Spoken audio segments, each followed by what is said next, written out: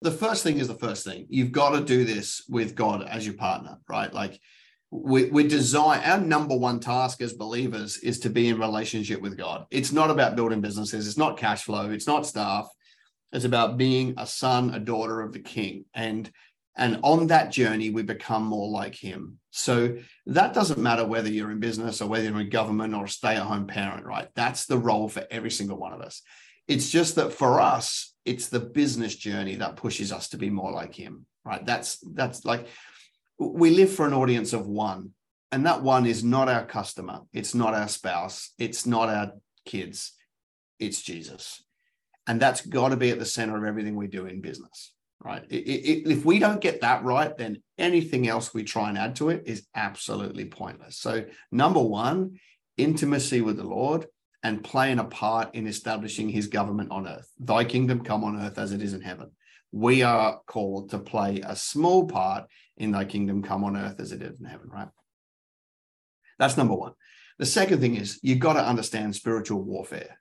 It's a huge battle and it's ugly out there. And the enemy wants to take out not only every believer, but every believer that says, I want to produce wealth so I can fund projects and establish the government. Man, you're going to come under a tense attack, right? So you've got to understand what the tools of our warfare are. You've got to be able to decree a thing. You've got to be able to stand the enemy down. You've got to be able to spot the enemy on the journey, right? If you can't, and let's be honest, a lot of modern day Sunday church services don't teach us this stuff. You're going to have to learn it anyway. And there's a wonderful example of how to learn it. Like Jesus had 40 days of testing. Go and study how he handled it and start to do the same thing. But the enemy is going to want to come at you and steal your opportunities, steal your mindset, get you caught up in fear, doubt, anxiety, pressure. That's the enemy's field. And then if you actually get some level of success, the enemy changes track. Now tries to get you to fall in love with cars, girls, houses, watches, blah, blah, blah. And now tries to get you to be an ineffective believer because you're spending all your money on dumb stuff instead of advancing the kingdom. So 1 and 2, like if you don't get them right, there's really no point. Number 3, you've got to show up every day, even if you don't want to. And I'll promise you, you won't want to. I've been showing up every single day from the 19 years old to 43, and I'll show up every day from here on in because I just made a commitment. I'm showing up every day. I don't want to show up every day. Some days I can't be bothered. Some days it's all late nights. You know, I'm probably working harder now than I ever have because I've just got a bigger vision now than I've ever had.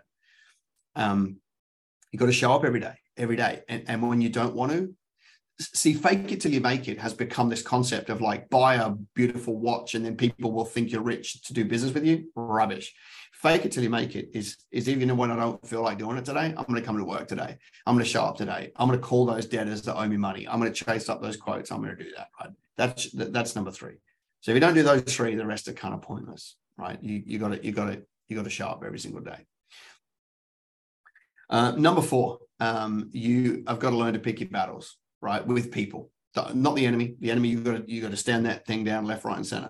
But when it comes to people, some people will want to take advantage of you. You got to learn when to let people take advantage of you. It's quite humbling, actually. You know, you've got to know when to stand your ground and when not. I'll give an example of what I mean. If I just take our development company, right, where we're building houses, if I'm like stubborn, like no one's going to take advantage of me, then I have to spend all my time in the minute details, finding all the little discrepancies where somebody's double invoicing me or, you know, or stonewalling me or whatever. Like, but as long as I'm in the weeds, I can't be in the clouds. So for me, I'm like, I'll happily put up with a few problems in the weeds because I want to be in the clouds. So basically, I can either fight for a little gain or a big gain.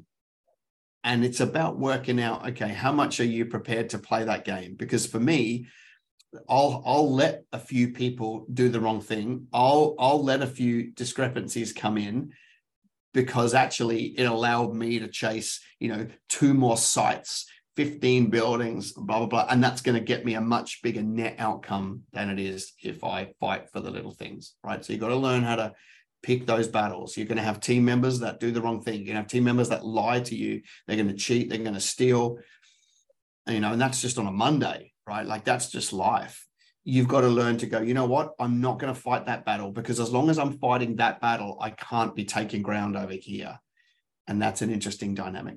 The fifth one, this is not necessarily spiritual, but no one does anywhere near enough marketing, right? You've got to do 50 times more marketing than you ever thought possible. And here's good news. It's never been easier.